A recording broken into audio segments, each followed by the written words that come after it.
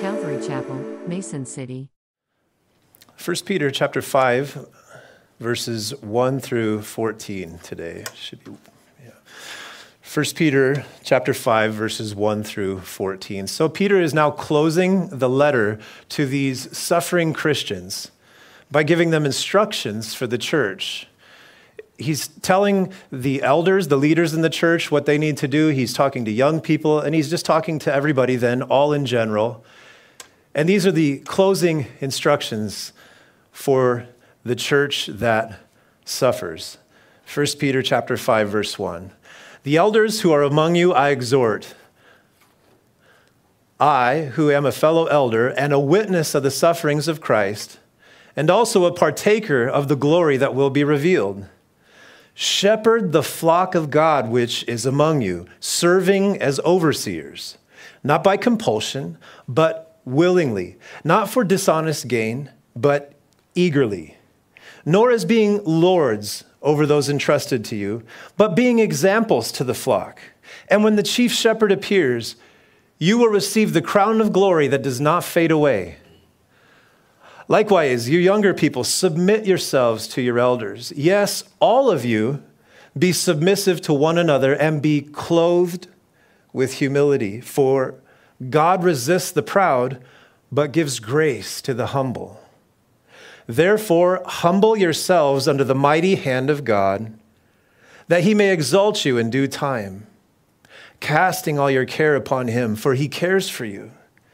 Be sober, be vigilant, because your adversary, the devil, walks about like a roaring lion, seeking whom he may devour. Resist him, steadfast in the faith, knowing that the same sufferings are experienced by your brotherhood in the world. But may the God of all grace, who called us to his eternal glory by Christ Jesus, after you have suffered a while, perfect, establish, strengthen, and settle you. To him be the glory and the dominion forever and ever. Amen.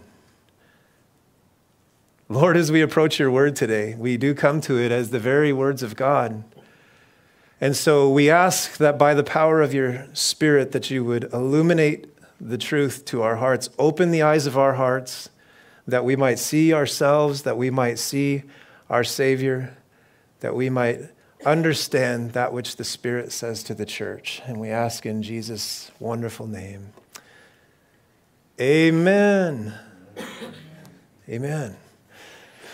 Very simple today, as I mentioned, the outline, to the elders, to the young people and all, and then the last little section to readers. It's his closing little outro there. So to the elders, he says, the elders who are among you, I exhort. So he's continuing the thought from chapter 4, verses 12 through 19. Excuse me. You remember he said that judgment, would begin at the house of the Lord, that the church is, as the church, we are the ones that God disciplines us. He corrects us. And now continuing on with that, if judgment starts in the house of the Lord, then the elders who are among you have an important responsibility. And so he exhorts those elders. Now, the word exhort, he's encouraging them, he's instructing them, he's saying kind of, do this, essentially. Now, he uses this word elder here, and we should talk about it for a second. It's the Greek word presbyteros. It's where we get the word Presbyterian. And the Presbyterian church, followed an elder-led model, and so that's where Presbyterian comes from, the word presbyteros, which is translated elder. Now, the definition, typically just means a mature or experienced leader within the Christian community. It's not always to do with age. Age is no guarantee of wisdom.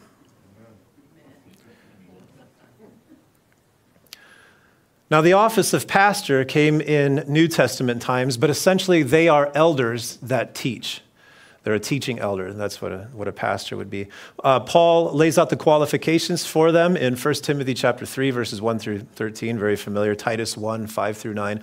Paul gives the qualifications for elders and for deacons and for their wives, even in those sections. And so very helpful if you're involved in ministry in any form to look at those things and to learn from them. And they're things that anybody serving in church should be growing in these things. He says, I am a fellow elder. Now, Peter shares this same office. Now, I'd like to point this out that although Peter is an apostle, which is, different in the sense of he has authority, absolute authority, like Christ. Like Christ gave the authority to the apostles. They wrote the word of God, and so they write, and the things that you find in the Bible are authoritative in a sense that no other elder has that authority unless they are actually one of Jesus' apostles.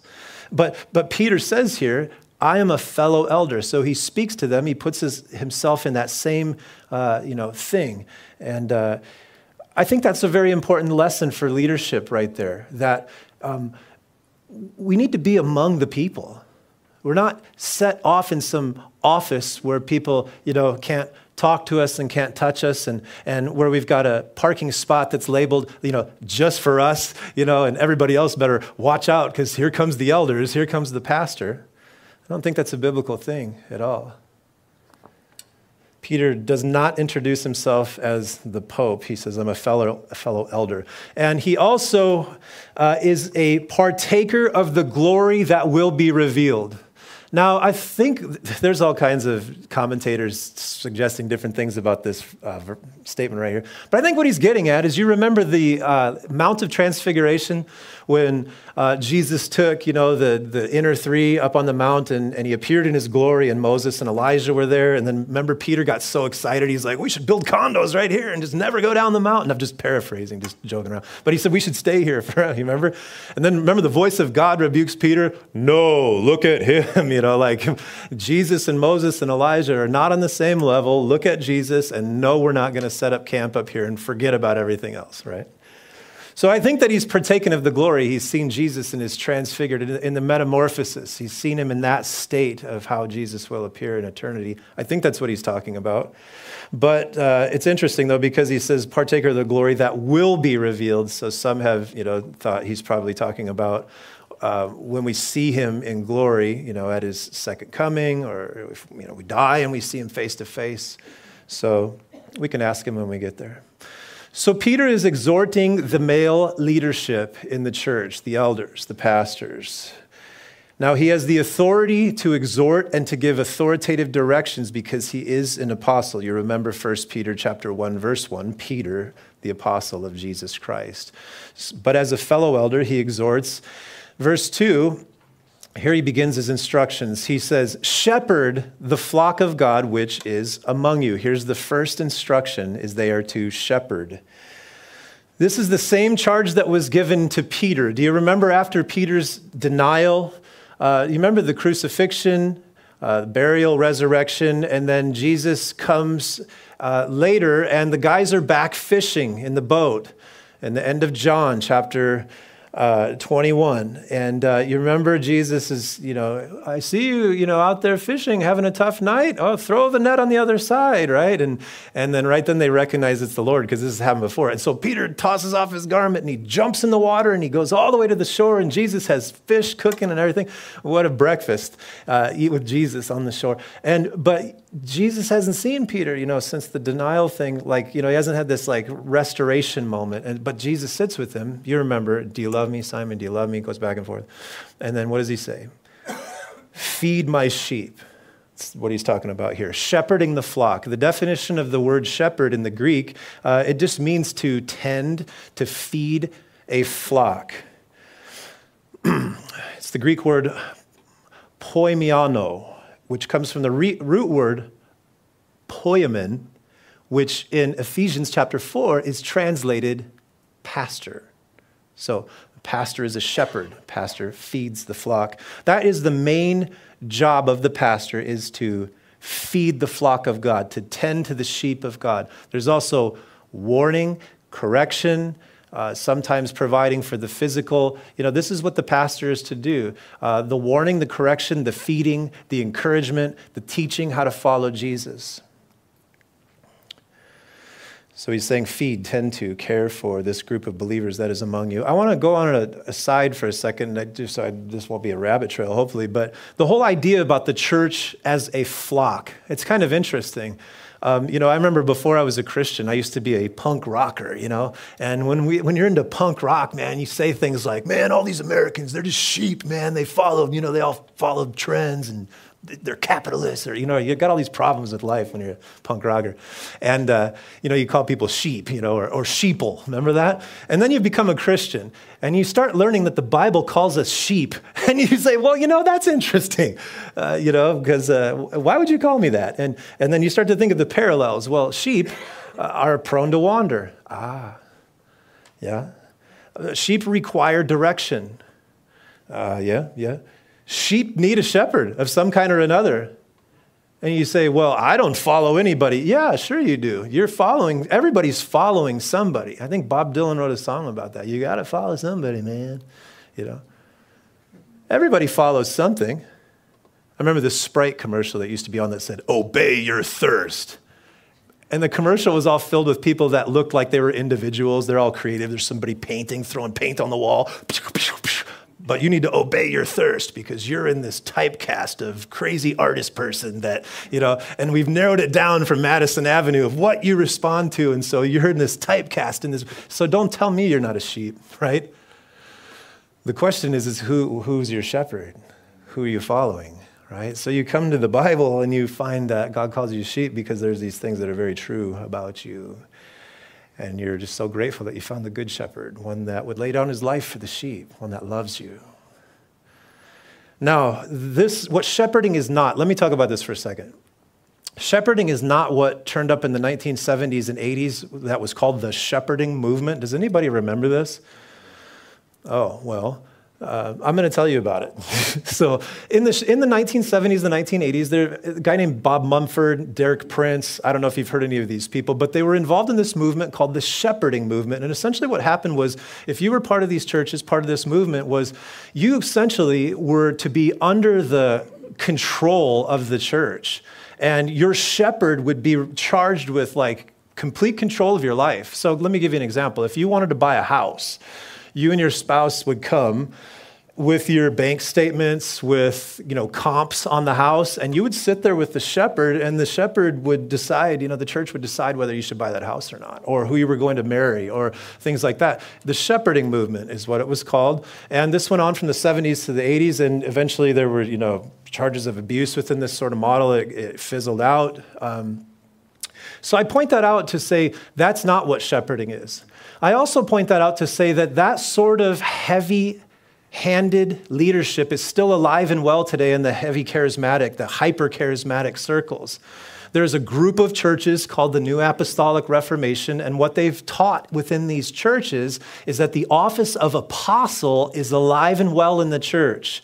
Now, we're not talking apostle like somebody that's just called to go out and plant churches with a small a. We're talking, they believe capital A apostles are back in the church that have the same authority to talk to you as Peter would or John or anybody else. And they say they're on par with these apostles. In fact, they say every church that isn't under the rule of the prophet and the apostle are not gonna, they're not pleasing God, and everybody needs to come under this umbrella. These people are known for this same thing because you have an apostle in your life telling you what you need to do, where you need to go to school, how you need to serve. That is not what shepherding is. And we're going to see that in this passage. I just point those things out to warn you of those kind of things. If you run into somebody that's called apostle this or that and trying to have a heavy rule over you or other Christians, that's something that should definitely send you in the other direction. He goes on to say, serving as overseers, they are to supervise, manage, watch over. You see that there. But they're not to do this by compulsion, but willingly. Now, I thought about this when I was young, right? My grandfather, I used to work on the milk route with him. That was my first job, I was a milkman, a milkman assistant. They take the milk to the door of the house and so on. And then I was also a pig farmer. So we did those two things. And my grandpa would wake me up about 5 a.m, to go do these things. And I did not like it. And so he would shoot me with a squirt gun and try to get me out of bed. And I would go under compulsion. I hated it, man. I would complain about this stuff all day long. He'd be delivering the milk into some restaurant, and I'd be like hiding in the booth over here, like taking a nap. Like I hated it. I did it, under compulsion. And that's what Peter is saying. He said, you're an elder in the church, you're a pastor, you should not be doing, it's not like somebody's pushing you into doing something that you hate, right? Now, I've not been around a ton of pastors, but I have been around at least a few that complain about what they do. Now, maybe go through, you'll go through seasons, you'll go through up and downs. In 10 years, I've definitely had my ups and downs, 11 years of doing this. I mean, and my wife, God bless her, has probably listened to more than one complaint, But overall, if this is the fixed mood of your heart, you should probably find something else to do. And now this applies to anybody in ministry. If you're serving based on compulsion, somebody's prodding you into doing something that you don't want to do, you should definitely, take a break, and sit down a little bit and get built back up again and see if this is what you want to do. Because nobody should be serving, but especially Peter's talking to the elders in the church. Nobody should be doing this under compulsion or guilt trip or anything like that, right? But willingly. Now, I want to point that out for a second, just those words, but willingly. Listen, men should be willing to lead churches. They should be. There is a shortage of this, and I'm not trying to guilt trip anybody. There is a shortage of this in the body of Christ. Guys, I like this ministry called Far Reaching Ministries, and they send, people into Afghanistan, all kinds of different places, work in sex trafficking, all these different things. They're all over the world, and they say the one thing, that's really, really, really challenging is the women are calling to get involved with these ministries all the time. But where are the men, And I'm not saying this to put a trip on anybody.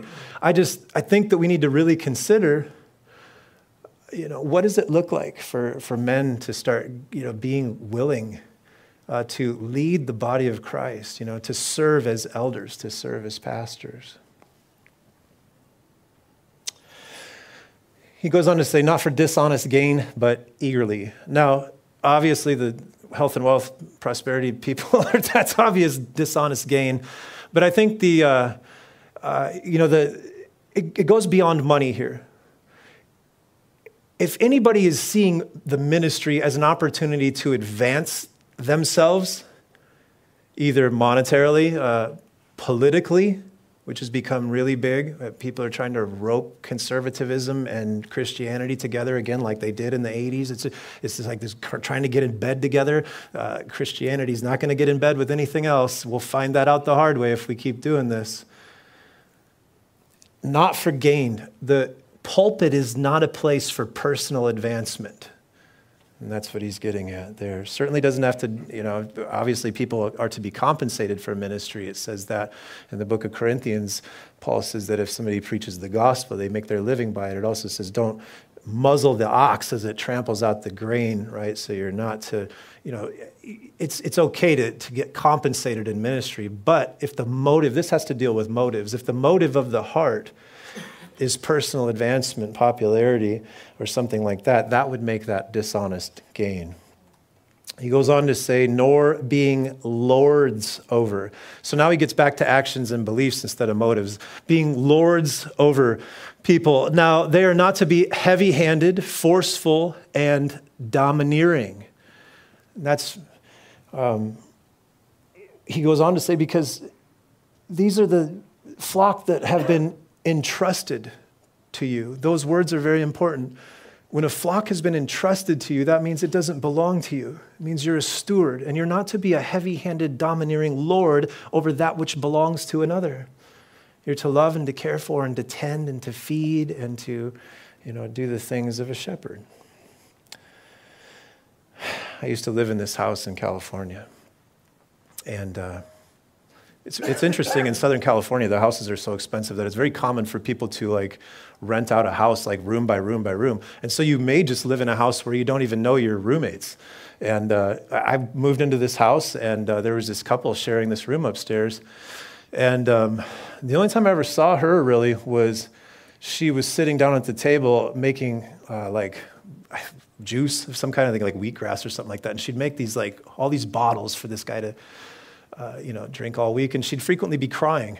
And you're just like, what's going on? After a while, you live there, and then you hear him saying things over and over like, well, I'm your husband and you're my wife. You need to submit to me. And you'll hear things like that all over and over again. You're my wife, you're to do this, and you're to do, treating her like she's like, a slave. And that's lording your authority over somebody. Now, if you're a Christian in a marriage, you have authority. God has given you authority as the husband. You are the man of the house. The buck stops with you. You're accountable for everything that goes on in your marriage as a husband. You're going to answer to God for your leadership, and so he's given you authority to fulfill your role. But your authority that you have is not to be wielded in such a way where it's lorded over your spouse.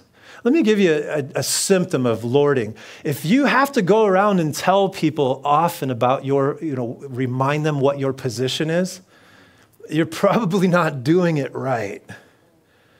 If you're at work and you got to go around and say, look, I'm the assistant manager here, and, I will tell you, if you've got to do that all the time, it means people don't respect what you're doing. But if you have to threaten people to get them to listen to you, you're probably lording your position over somebody else. He says the church is not to be a place like that. Matthew 20:25 says Jesus called them to himself, and he says, you know that the rulers of the Gentiles lord it over them. And those who are great exercise authority over them. That's the whole thing here. And what he's getting at, he says Gentiles. He says people that don't know God, essentially just generally speaking, the way the world works is you've got a boss sitting at the top and everybody sits underneath that boss. And that boss from their office, from their position dictates what's going on underneath of them.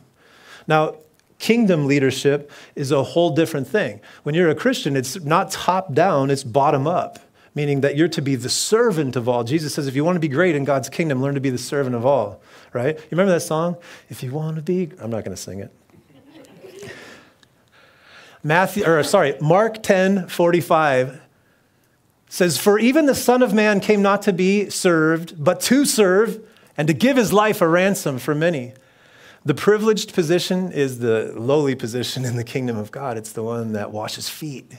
It's the one that will do the lowly tasks, praising and worshiping the Lord as they do that, serving others, leading from a position of servanthood. I want to say, guys, this passage is dealing with elders in the church and pastors in the church, but men are called to be the pastors of their homes. And so by extension, this applies to us in our homes as well, in our marriages. It applies to us in how our kids. It applies to any sort of environment where there's authority going on. Let me make a thing. If you're an assistant manager and you work with a bunch of like entry-level people that the only way they listen to is threats, don't feel condemned by this, because I know there are situations where the only time people can be motivated is like, remember the proverb says, the rod is for the back of fools. So, there are certain people out there that only listen and only correct themselves when they get the rod, you know what I mean? And so I get that. I'm not trying to be condemning, and I don't want you to leave here going, how in the world am I supposed to serve these people that are just fools? Well, I don't know. You got to pray about it, man. He says, but being examples to the flock. Now the Apostle Paul says, follow me as I follow Christ. And I think that's a great attitude for elders in the church, but I also think that's a great attitude for any Christian, just to say, follow me as I follow Christ. I'm not perfect. I have a ton of problems, but I take them to Jesus and I repent and I ask for forgiveness, and I'm a man after his heart. I'm trying to go for his heart, and I love him, even though I fail miserably. Paul says, I'm the chief of sinners. But then he also says, follow me as I follow Christ. So you put those two together. Look at the motive, though, and the motivation that elders should have, verse 4. And when the chief shepherd appears, you'll receive the crown of glory that does not fade away. Now, the chief shepherd is Jesus. And so in a church, we're under shepherds, but he's the shepherd. And so when he appears at his second coming, you will receive the crown of glory that does not fade away. The crown of glory, you're going to receive a reward from the Lord. You're going to receive recognition, for fulfilling this place that he called you. And I'll tell you, guys, this is what we want to do, is we want to live for those crowns.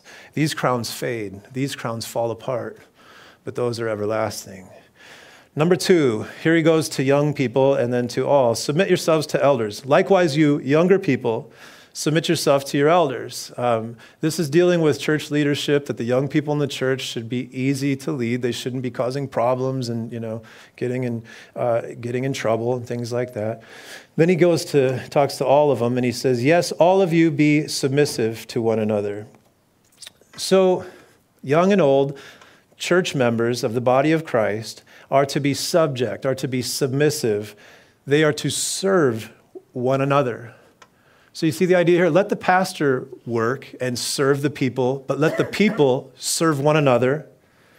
That's what the church is supposed to be. The ministry, Christian ministry, is not the minister guy serves the people and that's it. Christian ministry is the minister guy equips the body of Christ to serve one another, to do the work of ministry. That's what the church is about. That's what he says here. Let all of you be submissive to one another. And he says, and be clothed with humility. We were talking about this earlier today, just the importance of the virtue of humility. He says, be clothed with it. Sometimes I look at my clothing and I'm like, what am I going to wear today? Well, one thing I need to be sure to wear is humility, right? He says, clothe yourself with humility. What does that look like? Well, it's not thinking less of yourself. It's thinking of yourself less. I think C.S. Lewis is credited with that. It's not thinking less of yourself, going around beating yourself up. In fact, you should have a healthy confidence in who you are in the Lord and who he's made you to be and the fact that he died to serve and love you. You should have a healthy confidence in who you are as a person. There's no reason a Christian should be insecure, but a Christian should definitely be humble, not thinking of themselves. All my needs are met in the Lord, so that frees me up now to serve others. Now, I don't do this perfectly, but that's the idea. Humility is willingly, deliberately putting others before myself. Humility is displayed by a joyful, submissive attitude. Humility is displayed by a desire to be useful, serving in even lowly positions. Humility is displayed as someone who needs no recognition, who does not need a spotlight, does not need somebody to say thank you. That's humility. Humility was not considered a virtue in the Greco-Roman world. It was considered a weakness. Christianity revolutionized how people think about this virtue. Now he quotes from Proverbs 3:34, and he gives reasoning for what he just said. He says, you guys need to clothe yourself. We need to clothe ourselves with humility. Why? Because God resists the proud, but gives grace to the humble. If you're going on in life and you feel like God is just resisting you, it says right there, God resists the proud.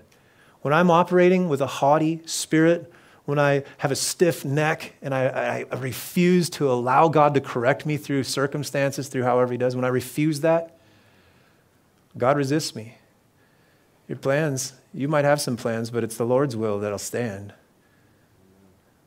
He says, but God gives grace to the humble, and how we need that. And so we're so grateful for that. We're so thankful for that. Scary word, resist. It means, the Greek means to set up a battle array against.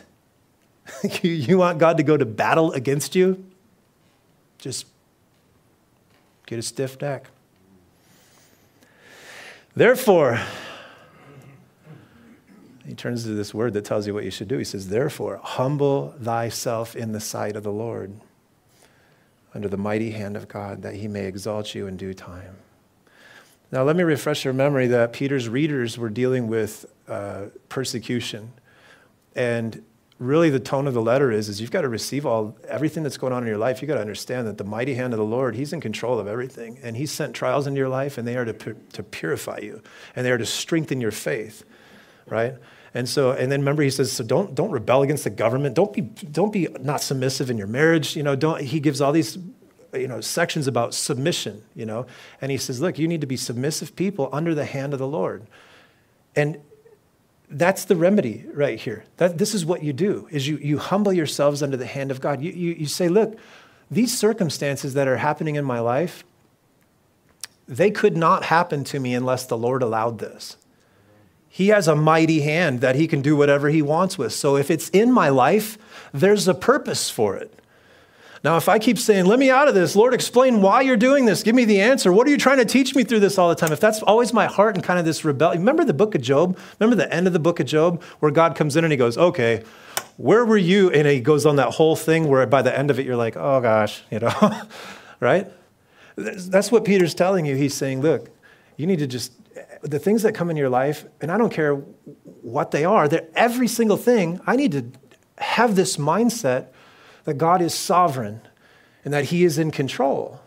And I need to humble myself underneath of that. I don't sit as a judge above these things, demanding anything. I need to take myself deliberately down under the hand of God and to say, if this is in my life, I need to understand you're sovereign, your hand. And that might be incredibly tough news for somebody. It is tough in situations in life, different ones. And he says that he may exalt you in due time. Listen, no matter what we're going through in life, trials, tribulations, problems and suffering, things that seem very unjust, things that are unjust, there is an end to those things in your life. It's either going to be in death when you see the Lord face to face, you're going to be released, or there is coming a time where he's going to lift you up out of it. So that's the mindset we need to have. We need to be humble people, clothed in humility under the mighty hand of the Lord. Now, as a result, look what happens, verse 7. Notice the wording there of verse 6 and 7. Therefore, humble yourselves under the mighty hand of God, that he may exalt you in due time, casting all your care upon him. That's the manner in which you humble yourself. The manner in which I humble myself under the hand of the Lord is that which I am casting all of my cares on him, just saying, look, you take it, God. This is your business. This is too wonderful for me. I can't do this. You need to run life. I can't do it. I've been trying to run the universe. I'm not very good at it. I need to humble myself and submit. Other versions say that casting all your anxieties upon him. Now, there's an epidemic with anxiety today, and there is a fortune being made off of this. And I wonder how much of this could be healed as we just meditate on this truth. I mean, look at the situations in your life and make the conscious choice of the will to say, I'm turning this over to you, God. You're all powerful. You're all knowing. You're wiser than I am. You've been running the universe far longer than I could ever even been here. And you've proven to me that you have my best interest at heart by sending your son to die for me. Now, if all of those things are true, and I sit myself below that truth, the anxiety just starts to come out of my heart. The worry just starts to come out of my heart. Nobody makes any money off of it. I'm not down on, remedies to help people that are in dire straits situations, but I just don't think that those remedies, those are Band-Aids. This is a cure. No. We have an amazing ability to deal with our fears and worries and anxieties because we have the Lord. We have this ability to, rather than stress out wondering what is happening, why it's happening, we have this ability to cast it onto him, to have him remove every stressor from my life. His remedy is to draw me into a place of humility. You'd say, Lord, I surrender to your hand whatever you're doing. You are the potter. I am the clay. I don't need an answer, Lord. I just need you. As I humble myself, as I drop my agenda, as I seek to quit manipulating situations and putting things into my time frame and simply rest in him, my anxious care is cast upon him. Verse 8 says, be sober, vigilant, because your adversary, the devil, he walks around like a roaring lion. Now, be sober and vigilant, two commands. The word sober, it has to do with being sober from alcohol, not being intoxicated, not being buzzed, not being intoxicated of any kind. But it's more than that. The word being sober means to be clear-minded. It means to be thinking clearly, particularly spiritually. It's to have a spiritual, clear mind, to be in the right mind frame when it comes to things of the Lord. When it comes to your Christianity, you need to be like walking around with the truths of the Lord in your mind and be ready. Be vigilant, essentially just modifying it. Be vigilant, be on guard, all these things. Being sober, it doesn't mean not having fun. It doesn't mean, oh, I'm sober, so I got to be a mean guy all the time. That's not what he's talking about. He's talking about thinking clearly when it comes to spiritual things.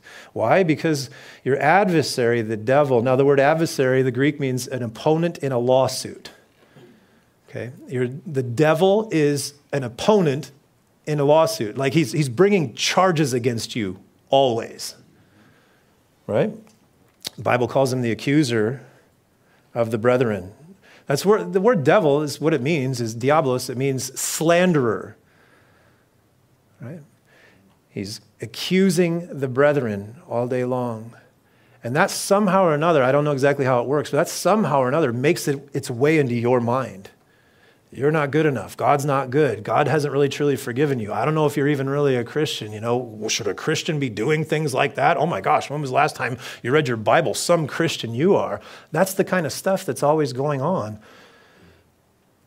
And so Peter warns them. He goes, you have to be sober and be vigilant. You gotta understand these are like fiery darts coming at your heart, trying to screw up your walk with the Lord. You gotta be on top of this, How do you combat it? You combat it with the truth. You combat it with the gospel.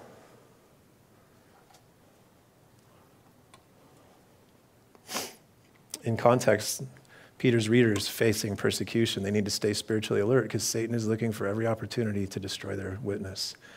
Same thing today as a believer. The enemy is looking to destroy your walk and your witness. We get spiritually sleepy, especially when things are going well. I don't know about you, but when things are not going well, I pray more. I'm more desperate for the Lord. I'm seeking the Lord. But I'm in danger when things start going well. I think that's what happened to David, right? King David, he's on the roof when he should have been doing something else, and here he is. And that's when things get tempting for me. That's when I'm in danger. I can recognize that is when things are going well. I need to be awake. I need to realize, hey, you're still in a battle here, Look at what he says here in verse 9. This is very direct. He says, resist him. Now, that's defensive terminology. He doesn't say go attack. He doesn't say, anything like that. He says resist. James 4:7, therefore submit to God, resist the devil, and he will flee from you. The devil must be and can be resisted. That's good news. You know how I find that, it's when the attacks of the devil drive you to Jesus, it just foils his plan altogether, I love that. Adam, what kind of a pastor are you, man? You shouldn't have this and that. You're a Christian. Oh, my goodness, like that. And say, you're flawed. You're messed up. You're not good enough. Oh, I know. Isn't that great that Jesus would save somebody like me? Good grief, And the devil has to find another plan at that point. You're not going to get me in this condemnation stuff. There's no condemnation for anybody in Christ. Are you kidding me? You got to try something different than that,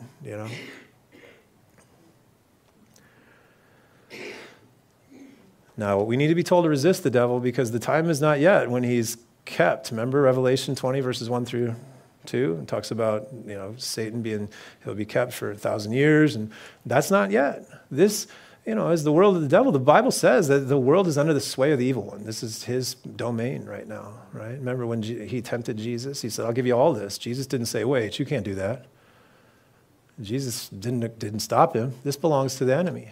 Adam and Eve forfeited the title deed to the earth. The book of Revelation, Jesus will take it back. Who's worthy to open the seal? He is. But it's not yet. So you have to be watchful. He says, knowing that the same sufferings are experienced by your brotherhood in the world. Now, isn't that comforting? The things that you're going through, the things that you were dealing with before you got here this morning, in the car, last night, this week, this last season of life, it might look different in other people's lives, but we're all dealing with the same thing. We're all dealing with a completely cunning, crafty enemy that's trying to destroy our walk, trying to destroy our life with Christ, and he does it in different ways, but we're all in it together, universally. And so that's pretty cool to me to know that, you're my brother in the Lord, you're my sister. Now, look at how Peter prays for this little suffering flock. He says, but may the God of grace, who called you into his eternal glory by Christ Jesus, after you've suffered a while, perfect, establish, strengthen, and settle you.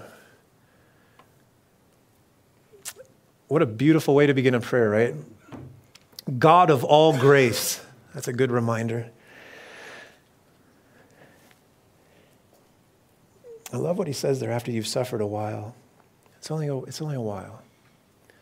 Remember Paul, when he says in the book of Romans, he says, what we're suffering now, it doesn't compare to what's going to be revealed. He calls it a light momentary affliction. Coming from a guy that's been whipped and beaten and stoned and shipwrecked, left for dead. He says it's just a temporary, momentary light affliction, you know. Wow. Coming from a guy that was taken up into the third heaven, and he got a glimpse of it. He knows. This doesn't even compare to what's coming. After you've suffered a while, God will perfect, establish, strengthen, and settle you. That is the work of the Lord in the believer's life, those things there. To him be the glory and dominion forever. Amen. Now that is a doxology. It's when we just turn to the Lord and we just lift it up to him and we praise him. And that's what Peter does there. And he ends this wonderful letter that he wrote to these suffering pilgrims in a strange land, sufferers facing persecution. Then he puts the little ending on here. This is common in epistles in this day and age, very common style of writing where, in the beginning we talked about, just the different formats. There's the introduction, then there's the prayer and blessing, and then at the end there would be the closing. And notice he says, by Silvanus, our faithful brother, as I consider him. So trivia question, who wrote the book of 1 Peter?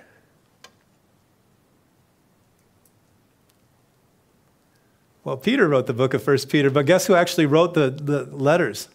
Silvanus. That's what he's talking about right here. See, it was very common practice in that day that you would have an amanuensis, which is a big word for like secretary or something. So Peter would dictate this to Silvanus. Now, scholars believe this is Silas. You remember from the book of Acts? This is Silas right here, most likely.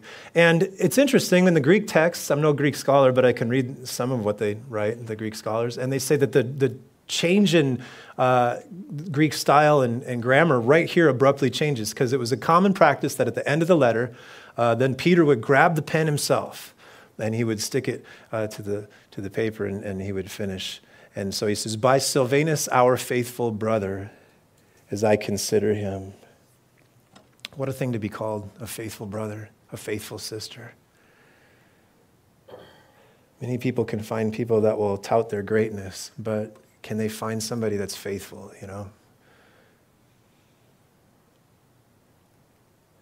He says, I have written to you briefly, exhorting you and testifying that this is the true grace of God in which you stand. So there's a summary really of the letter. To wrap Peter up in a nutshell, to say, look, you're going through suffering and persecution because of your faith, but God's grace is sufficient for this. A solid, real relationship with him is all we need to make it through this fallen and strange world. She who is in Babylon, elect together with you, greets you, and so does Mark, my son. Now, Babylon here is probably code word for Rome. Historical evidence shows that actually Mark spent time in Rome. Also, historic tradition tells us that this is where Peter, served out. He was there in Rome for a long time. He was martyred there, him and his wife. And so most likely Babylon is like a code word for Rome, and he's trying to kind of fly under the radar with it a little bit. So he says, she who is in Babylon, referring to the church that is there, elect together, greets you. One more reminder of the fact that as a Christian, you're God's elect. He chose you. That's a great thing to have in your heart, right? She greets you there. So does Mark, my son. This is John Mark, the Gospel of Mark. The Gospel of Mark, scholars largely agree that he got his information from Peter. In fact, even some people would call it, Peter's Gospel, because Mark, apparently interviewed Peter to get the info to write the Gospel of Mark. So he calls him Mark, my son. He's with me. Peace to you, all who are in Christ Jesus. Amen. Closing words to a persecuted church in Asia Minor. Look not to this world for peace, but to Christ, the only place it is truly found. Turn over to John, please, chapter 13 in your Bible, if you would. Some concluding thoughts here. There needs to be humility in the way the elders lead, in the way people serve, pastors in the church. Humility in the way that young people act towards leadership and towards elders. Humility in the way that we all submit to and serve one another. In John chapter 3, I'm sorry, 13. I'm sorry.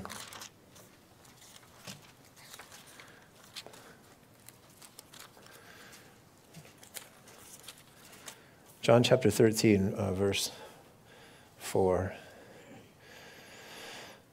He rose from supper and laid aside his garments. You remember this for the Last Supper. Jesus, is about to be crucified, and this is the end of his, 3 or so years of ministry with his disciples. He rose from supper after they ate the Last Supper together there and laid aside his garments. This was common for a servant in that day. They'd take aside, their other garment, and they would clothe themselves then with their servant's garment. After that, he poured water into a basin and began to wash the disciples' feet and to wipe them with the towel in which he was girded.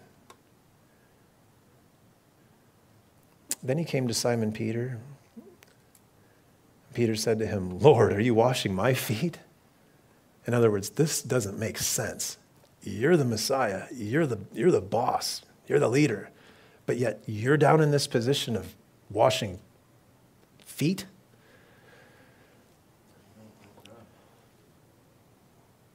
What I am doing now, you do not understand.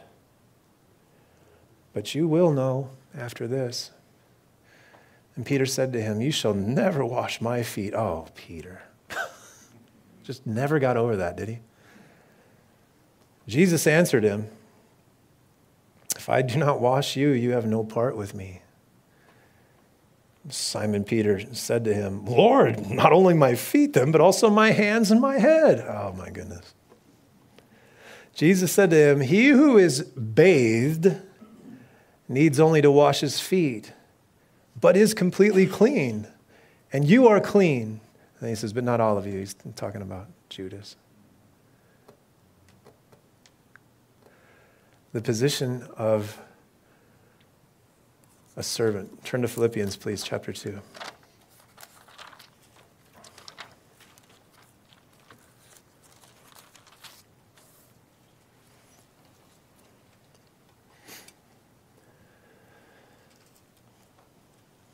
Chapter 2, verse 3. Instructions to a church. Let nothing be done through selfish ambition or conceit, but in lowliness of mind, let each esteem others better than himself. Let each of you look out not only for his own interests, but also for the interests of others. Let this mind be in you, which was also in Christ Jesus, who, being in the form of God, did not consider it robbery to be equal with God, but made himself of no reputation, taking the form of a bondservant, and coming in the likeness of men. And being found in appearance as a man, he humbled himself and became obedient to the point of death, even the death of the cross. Therefore, God has also highly exalted him and given him the name which is above every name, that at the name of Jesus every knee should bow, of those in heaven and those on the earth and of those under the earth, and that every tongue should confess that Jesus Christ is Lord, to the glory of God the Father.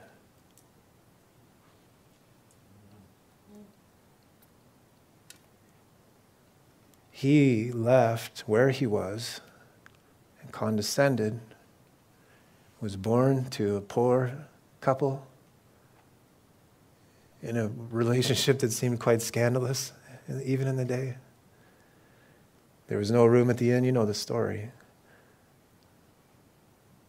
And he made himself of no reputation. If anyone could have ever come and made themselves of reputation, it would have been God in the flesh.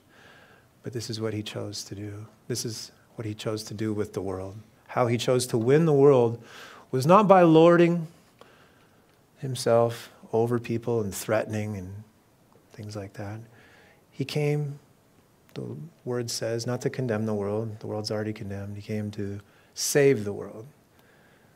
And he came to do this by winning men and women's hearts, by taking the position of a humble servant. And God, I want to be one of those too. Let's pray. Father, thank you.